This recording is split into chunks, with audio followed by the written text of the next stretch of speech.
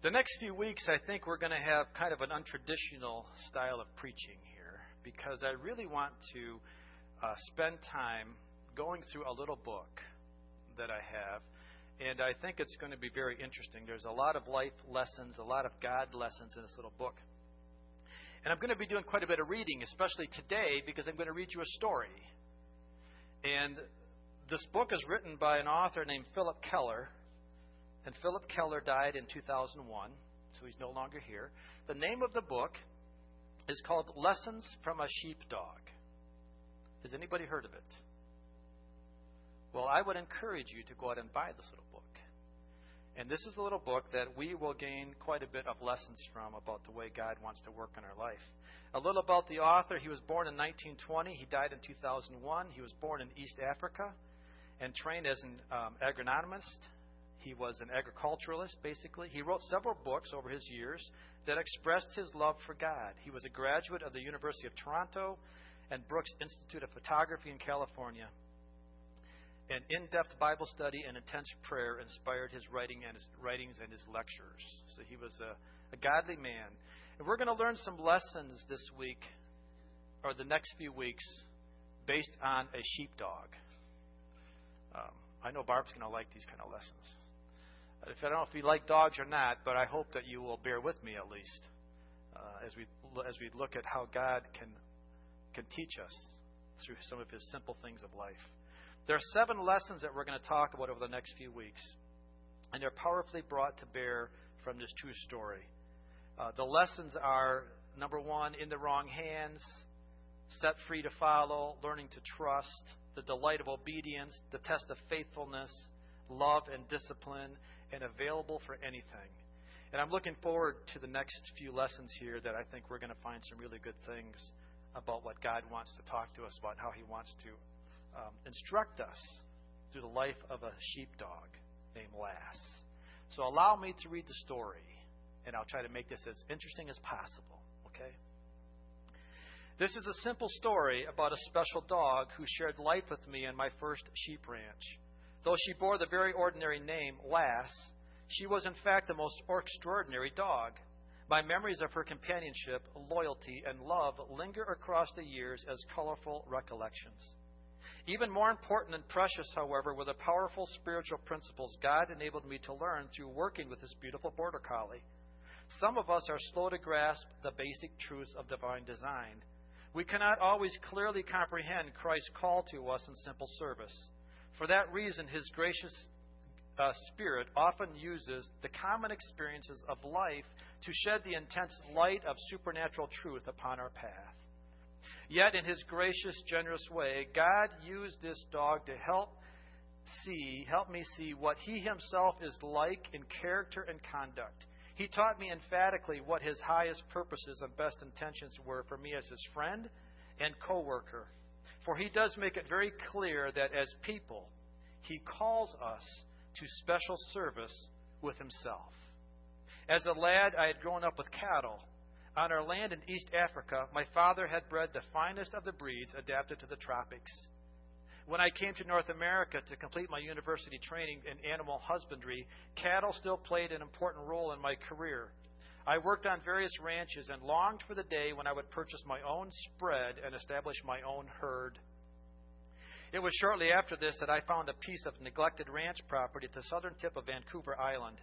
Because it was so abused, the place did not attract much interest, but I could see its potential. It was an estate sale, so cash had to be paid for the property. The net result was I had insufficient funds left to purchase cattle, so I was obliged to start out with sheep. I realized that I faced a serious dilemma with my first flock. I simply had to find a sheepdog to help me handle the ewes and the lambs that grazed on my impoverished pastures. My highest hope was to come across a well-bred border collie, for of all the breeds, they are the finest sheepdogs. One day there was a short advertisement in a city newspaper. It read, "Wanted, a good country home for a purebred border collie. Chases cars and bicycles." I hurried up to a neighbor's ranch, phoned the owner in town, some 27 miles away. "Yes," the lady replied, "I shall have the dog. I still have the dog. Please do come quickly. No one else wants her. Her voice sounded desperate. In short order, I drove down the winding country road and pulled up outside the little cottage in the suburbs. The lady was waiting for me at the gate. Mr. Keller, I can't do a thing with this creature. The dog is plumb crazy. She's loco.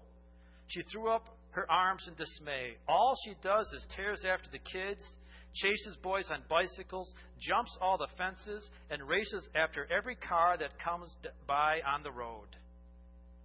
Please let me see her, I requested, trying to calm the owner's excitement.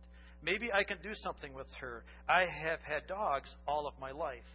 She led me around to the back of the house. As we entered the little yard, a leaping bundle of dog flung herself toward me. She snarled and snapped, then collapsed in a heap on the ground.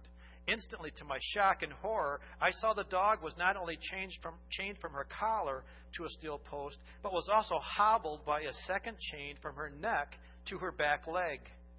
What a pitiful spectacle. Crouched in the dirt, the dog glared at me. Her ears were laid back in anger. Deep, guttural, menacing growls rumbled in her throat. How old is she? I asked my question to put the owner to help cover the profound pity and love that welled up within me. And what is her name? The owner replied that the dog was 2 years old and her name was Lass. I looked at the border collie with mingled emotions. She was a dog gone wrong, almost beyond hope or help. Yet somehow I saw beyond this. In her, I saw a keen intelligence and a great capacity to learn. She had a splendid constitution with deep, wide chest, broad back, and strong legs. The master breeders had done a magnificent job of producing such a superb creature. At 2 years of age, most dogs have learned all they ever will know, I remarked to the lady. But she is too beautiful to destroy. I am prepared to give her a chance to change. The owner was still tense, waiting for my next words. I will take her home to my ranch on one condition. I weighed each word carefully. If I cannot do a thing with her after 6 weeks, I will bring her back to you. She is too lovely a specimen for me to put her away. You must then destroy her. The lady gladly agreed to my proposition, so I unhobbled Lass. I led her out to my car and put her behind the front seat for the long ride home. All the way I talked to her reassuringly in a gentle voice, and all I got in response were low growls. Occasionally I would try to put my hand back to touch or pet her, but she would bare her teeth and snap back angrily. Reaching the ranch, I felt a peculiar inner assurance that somehow this torn and twisted dog would be redeemed. Lass was given a kennel with fresh, clean bedding. She had a bowl of sparkling water and a dish heaped with food. She would touch none of them. Every advance made to touch her was rejected. Any attempts to call her were resisted belligerently. Day followed day. She was beginning to lose condition, and I even began to fear she might die. In an act of faltering faith, I settled on a daring step. I decided to set her totally free. The instant I did so, she fled into the forest behind our cottage. In a matter of moments, she had disappeared from view, and I wondered if I would ever see her again. For several days, I drove up and down the road looking for her, asking other ranchers in the area to let me know if they saw her, but there was no sign anywhere. Then one evening, I happened to glance up at the top of a large rock outcrop behind our home. There on the summit, Lass lay crouched like a hunting cougar, looking down at me. I called her name, but she turned and fled. That evening, I took food and water and placed them on the rock for her. At dawn, they were gone. I fed her regularly, but there was no response to any of the overtures I made to her. A couple of weeks later, a small band of sheep grazed near her lookout. I noticed she took a keen interest in them. She would cock her head, rise on her haunches, and watch them intently. Her latent instincts were coming to life. So evening after evening, I brought up a few ewes and lambs to graze near her. During this time, though, no intimate rapport had been established between us. I felt an enormous compassion for this beautiful dog. An intense longing permeated my whole being for her to come to me, to get to know me, to trust me, to learn to love me, to learn to work with me, to be my friend. kind of like what Dick talked about today. Yet week was following week, and the time was approaching when she might have to be destroyed. It was an appalling alternative that filled me with dismay. Then, one evening, the sun was setting in a golden haze over the ocean. The sheep were grazing contentedly at the water's edge. I stood entranced, my hands clasped behind my back, caught up in the wonder of it all. Suddenly, I felt a soft, warm nose touch my hands. Lass had come. My heart seemed to stop with ecstasy. Contact had been made. She had found the fortitude to let me touch her life. It was the turning point in our association. Lass discovered that she had a new master whom she could really trust. She had come into the care of one who really loved her, who understood her, who had only her best interests in mind. She also began to realize that not only did I understand her, but I also knew all about sheep ranching and the exciting part she could play in the whole operation. On the basis of our mutual affection and trust, I began to teach her the commands so essential for success. Because of her alert mind and fine intelligence, she learned very quickly. The familiar phrases and orders such as come, lie down, sit, fetch them, stay, to the left, to the right, were readily understood and soon obeyed. One of the truly touching aspects of our deepening relationship was her utter devotion to me. Where before she had been shy, distant, antagonistic, now she became my virtual shadow. Where I went, she went. My presence was her peace and her pleasure. She became essentially a one-man dog. She would eat and drink only what I provided. She was mine and mine alone. Strange as it may seem, the most difficult command for her to comply with was stay. Sometimes it meant that she would have to hold a bunch of lambs in the corner of a field or guard a gate or keep watch over some unruly rams while I was doing another job. It was very trying for her to have me disappear from view. She was eager to be where the action was. She would sometimes be sorely tempted to break faith and take off on other tempting escapades. Two of these were somewhat amusing, yet also posed serious problems if we were in the midst of handling the flock. The first was the colony of crows that had their rookery in the trees on a small rocky island just offshore. The black rascals would come winging in over the fields and swoop down low over Lass to taunt and tease her. Unable to restrain herself, she would leap to her feet and race away after her tormentors. She seemed literally to fly over the fields, and her graceful body appearing almost airborne. It was a spectacular show, but it did neither the sheep, the ranch, or her master one particle of good. The second cause of her discomfiture were the great land-clearing fires we had in the winter. Sometimes the flaming sparks and the glowing cinders carried up and away in the wind were so exciting she would go leaping and bounding after them. Occasionally one would catch in her long, lustrous coat and then begin to burn with an acrid odor.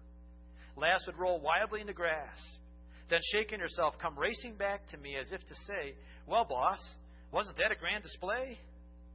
Yes, it was. But it had only wasted her energies, sapped her strength, and caused her to break faith. She could quickly sense when I was disappointed. She knew at once when a coolness came between us because of her misconduct. She would have to be corrected for her failure to be faithful in a line of duty. These were difficult moments for both of us, but they were absolutely essential for her well-being and mine. The operation of the ranch and our success with the sheep depended in large measure upon her implicit obedience. When the discipline was done, I would gather Lass up in my arms. I would caress her head, rub her chest, and whisper in her ear, "It's all over, girl." Her eyes would shine again. There was a total reconciliation, a restoration. In pure pleasure, she would leap out of my arms, race around on the grass in a wide circle, and come leaping back into my warm embrace. Perhaps the most powerful memory that lingers with me about this delightful dog was her increasing willingness to do anything I asked of her. She was totally, instantly available for any task, no matter how tough or trying. On the ranch, we had some rather rugged, rough, cut-over country. The sheep would scatter out into this difficult terrain of rock outcrops, wild rose thickets, down timber, and windfalls. They were searching for special sweet mouthfuls of grass and leaves not grazed before. Because of my height, I could always see where the lambs were in the broken country. Lass could not. I would have to send her into these tough spots to round up and bring out the entire flock. For her, it was virtually going in blind, trusting me implicitly. Bring them in, lass. Bring them in, I would command her. Don't leave a single stray behind. And she would go bounding away over the rocks, through the windfalls, into the rose thickets. Often when she finally came out with all the flock, her face would be scratched. Her fur would be clogged with burrs. Her feet would be cut or torn. But she had obeyed. Never mind the suffering endured. Because of such devotion and faithful service, trust and affection were built between us.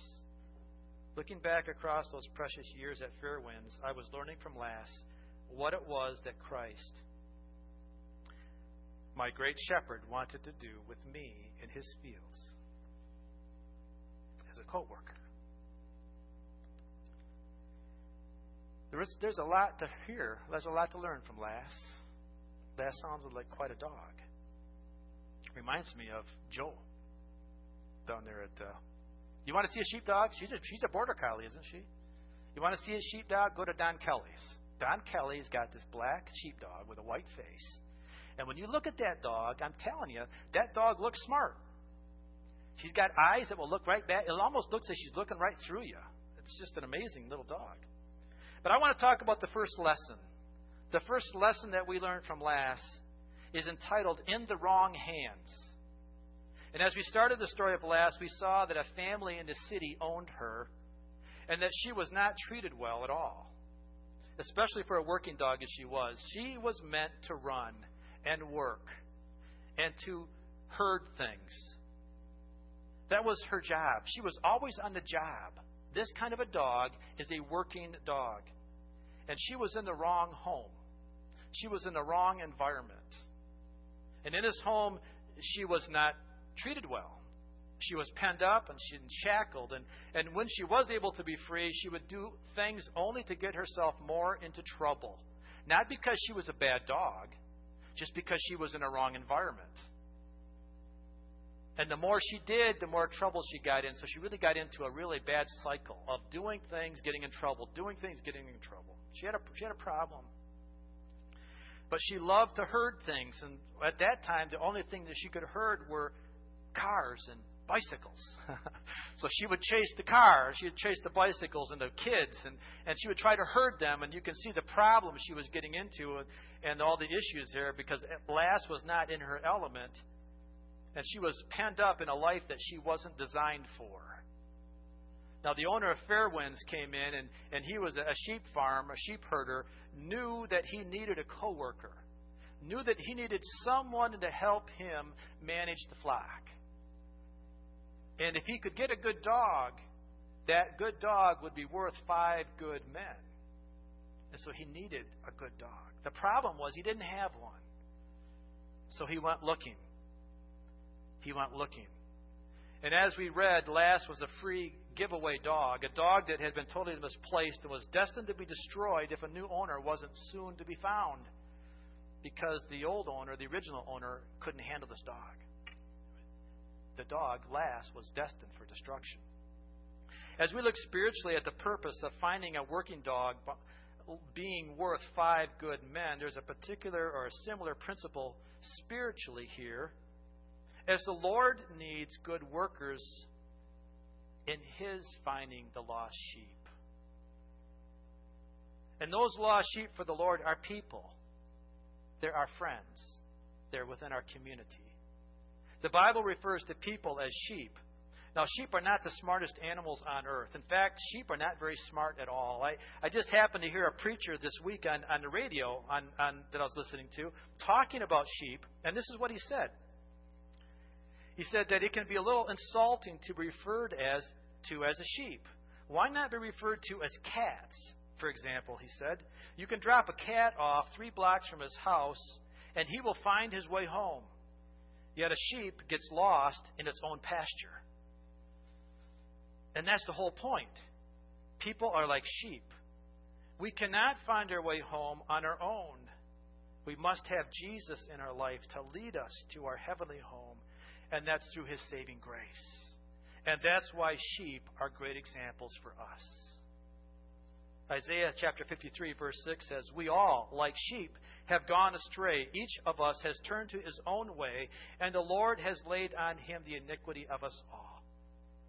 So we are like sheep. The Lord looks at us as sheep, and Jesus, the Good Shepherd, found us and restored us into his fold. We, therefore, as sheep, have been saved, and now we are under the care of the Good Shepherd, Jesus Christ. But he first had to pay the penalty for our sins. And then, and only then, could he become our Good Shepherd. It's interesting to know that Christ designed the system of sheep herding for people, as we are sheep, that he needs help. He's designed it in a way that he, even though he could on his own, if he so desired, he designed it in a way that he needed people to help people. He designed it in a way so that he needed sheepdogs. He needed people like us to be sheepdogs to help him guard and manage his flock. He could have designed it totally different. He didn't have to use us, but he chose to use us. And now we then are like Lass. We now are a dog, a sheepdog, that are going to help guard and round up and tend the flock of sheep. So we're like a sheep and we're like a dog. Don't want to get you confused here too much. But we are lost sheep, but yet we're co-workers with Christ. So we take up the story where the new master rescues Lass from the uncaring master, and we can see many parallels here with us as Jesus rescues us from the hands of Satan. Both Lass and us are destined, or were destined for destruction. Both of us were destined to be destroyed under the hands of an untrained or the wrong master. Lass didn't do anything in her own right to deserve death other than the fact that she was under the wrong hands. She was in the wrong care of the wrong master. And so are we as Satan. If Satan is our master, we are destined for destruction. In order for Lass to be of value to the new owner as a working sheepdog, she would have to break her old habits, and her instincts needed to be channeled for the purpose for which she had been bred. Lass was bred to be a working sheepdog, and she had inner instincts that needed to be set free so that she could become the dog that she was designed to be, the dog that she was bred to be. But there was some work to do in Lass's life. The same principle holds true for us as Christians. We are created in the image of God, to be in fellowship with God, and to be in proper relationship with him. But something happened to us that destroyed this originally designed relationship. Sin entered the world. And when sin entered the world, it destroyed this perfectly created relationship that man had with God. And ever since that time, Satan has had legal ownership of man. Man gave himself to Satan in the garden. And ever since that time, until Jesus comes in, or until the new owner comes in, Satan has legal ownership of our lives. And only when Christ died for us and became the sacrifice for our sins that we have the opportunity to be restored to our rightful owner and have a rightful relationship with God the Father. So Jesus became like the owner of fair ones. He needed to find a co-worker to help him tend his flock of sheep. And he saw an opportunity to rescue you and me in our hands while we were in the bad hands of Satan.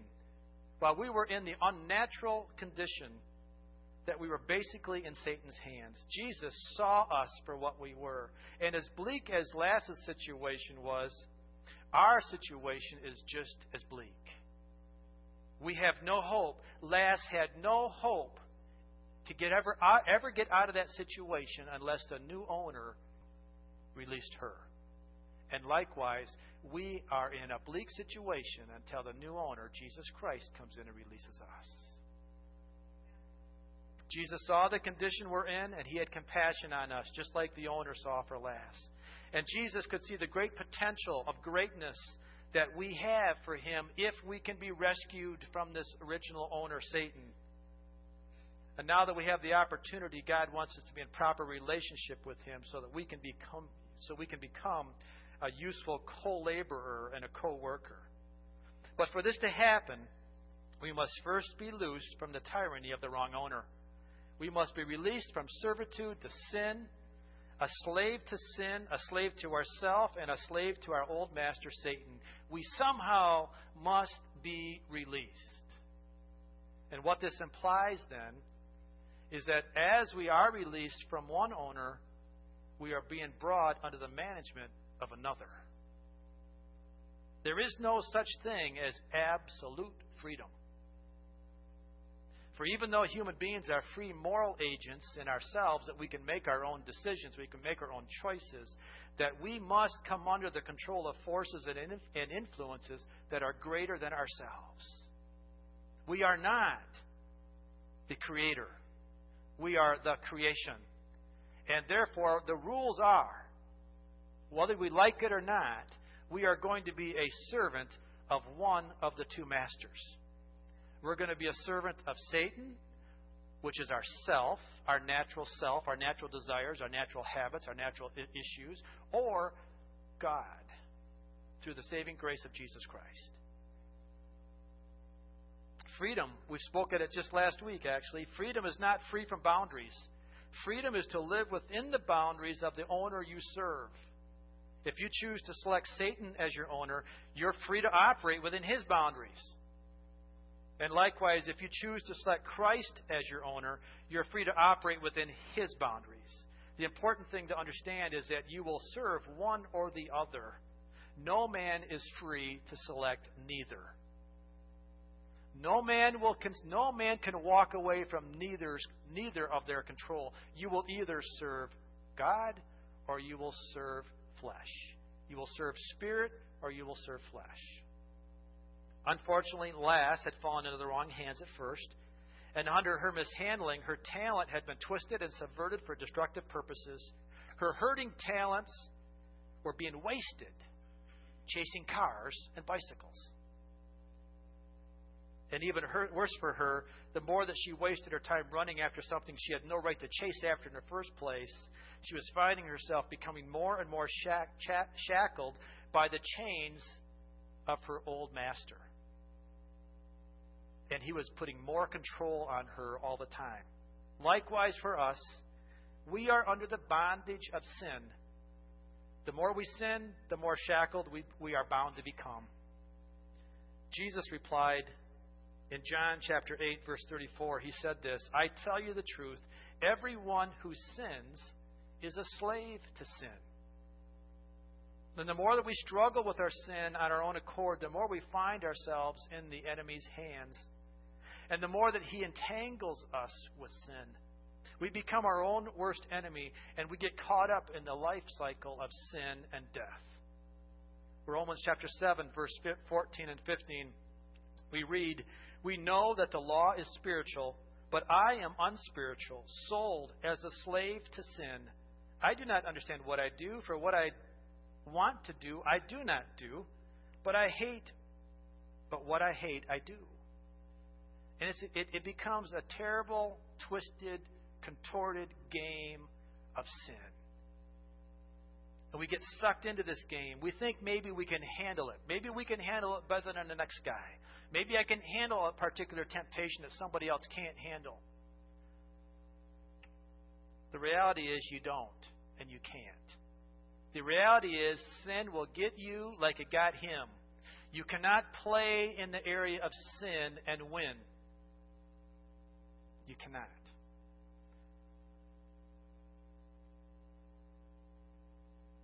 James chapter 1, verse 14 and 15, it says, "But each one is tempted when by his own evil desire he is dragged away and enticed. Then after desire has conceived, it gives birth to sin, and sin, when it is full grown, gives birth to death." The cycle of sin is death. Let's just say it for what it is, folks. Let's just understand how clearly the Word of God speaks it. The cycle of sin is death. You think you can manage it. You think you can deal with it. You You think you can control it. Whatever those issues are, if it's drink, if it's sex, if it's other habits, whatever it is, you think you can play with it, you think you can control it, you think you can have fun in it, you think you can manage it. Let me tell you right now, in all love, you can't. You can't. You will lose because it says so in the Bible. Not because some preacher says it, not because some TV evangelist says it, because the Bible says it, because Jesus says it. It says, after desire has conceived, it gives birth to sin. And sin, when it is full grown, gives birth to death. The process is the same for all people. It's when we give Satan the time and the chance to play in our lives, he will win unless something else comes into play called the Holy Spirit. And the Holy Spirit can stop it. But we become, without the Holy Spirit, we become trapped by our own evil desires. Until we're loosed, as Last was by his new loving master, that has the power to loose us, we are trapped with no way out but ultimate destruction. We go back to the story and we read that even as the new master began to unleash her from the shackles of her bondage, she met him with blazing eyes, low growls, and bared teeth. She did not want his touch, and she trembled at the tone of his unfamiliar voice. And that is precisely what happens to us when the great shepherd first comes to us, when Jesus first comes into our life, when the Holy Spirit first gives us a conviction in our life.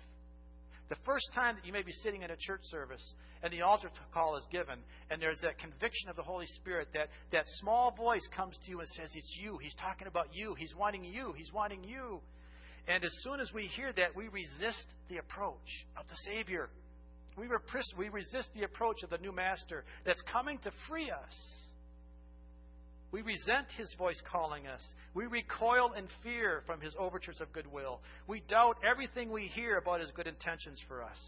We're convinced that everything he brings to us will only be to limit us, to actually set us in deeper bondage of losing our self-will. Our wills are set against him, and we are not at all wanting to give our life over to him. Our wills are set strong in opposition to his. But just like glass, it's only as we submit to his will we find freedom. It's only by the hand of God will we be set free. It's by his hands we're able to be changed into productive lives. Lass had to surrender to her will to her new master, and learning that chasing cars and bikes wasn't right, it wasn't productive, it only got her into more trouble. The only way that she's ever going to be an effective sheepdog and become the co-worker that she so badly was designed to be, and so badly what he needed, the only way she was going to do that is to surrender her will. Few of us think seriously about the sinister and subversive character of Satan.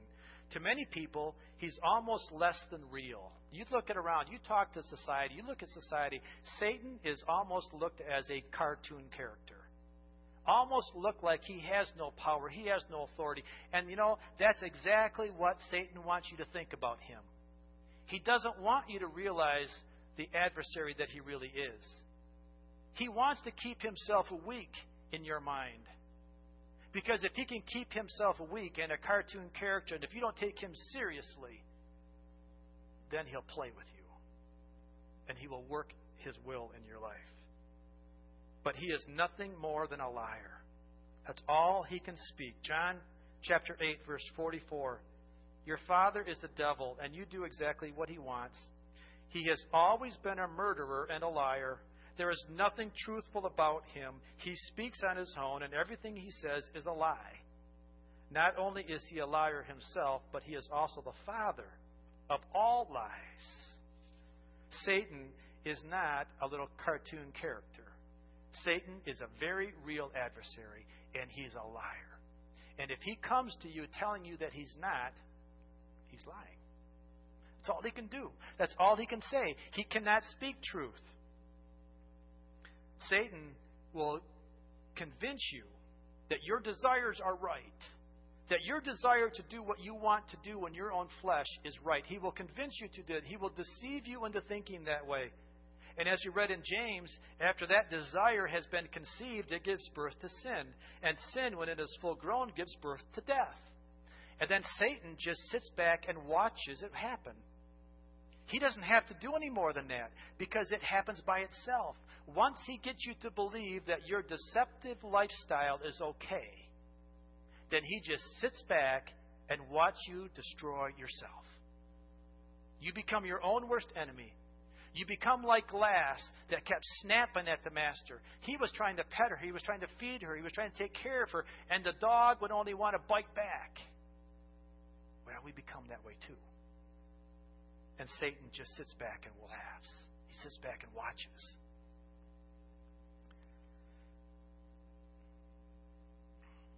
As Lass began the process, it was terrifying for her. It was very unsettling for her. But it was ultimately the best day of her life when that master came and rescued her from that bad owner. And many of us have been under the wrong management. We've been under the wrong hands as well. And we've likewise have been so mishandled that all of our original purposes of God have been distorted and have been twisted.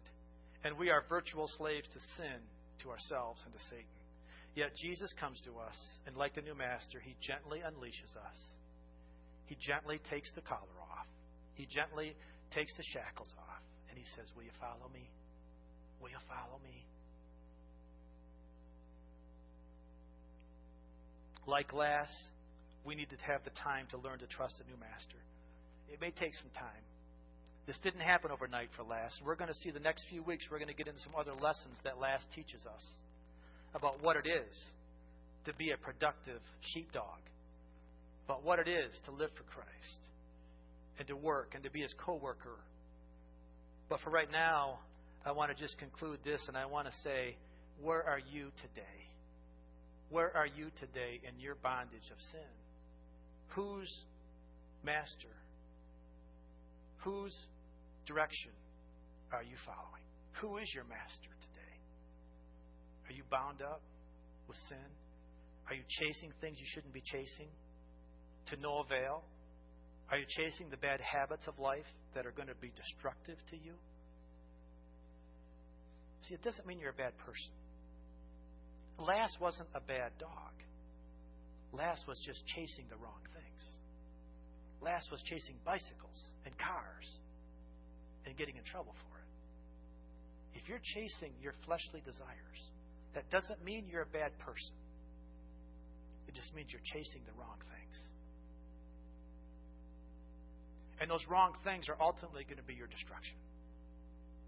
But Jesus comes to you today, and he says, I'll free you. I'll free you. We're going to have communion today. Communion is for everyone that has Jesus Christ in your heart. It has nothing to do with membership of this church. But before we have communion, I want to give everyone an opportunity to make sure you're chasing after the right master. If you'd close your eyes with me, please. Jackie will come. If you close your eyes and just examine your own heart. And ask yourselves the questions, who am I chasing? Am I really chasing after Jesus with everything like we sang about earlier today? Are we really doing that? Or are we chasing after some other natural things in our heart that we want to think are after God? But really we're chasing the bicycles. We're chasing the cars. We're chasing things that are unproductive. And they may not always be sin, but like it says in Hebrews, throw off everything that hinders and the sin that so easily entangles. Sometimes we get our life caught up in the distractions of life. As chasing bicycles. You're not a bad person, but you're still not listening to the right master. So this morning, as your heart is praying before the Lord and all eyes are closed, if you want to make sure, I would invite you just to raise your hand and say, Jesus, rescue me. Maybe the second time, the third time, the fifth time, maybe the first time, I don't care. Just recognize that who your master is. Amen. I see that hand. I see it. That's good. It's a reconnection. It's a reformation. Nothing wrong with doing that every day. Amen. Thank you, Jesus. Thank you, Father. Thank you, Jesus, for honesty. Thank you for integrity. Amen. Lord, I just praise you. I thank you for this time. I thank you for the lessons that we can learn from the simple things in life. I thank you for this lesson of a sheepdog. I thank you for Lass. Lord, I pray that you will just give us so many good lessons of life over the next few weeks as we talk more about that.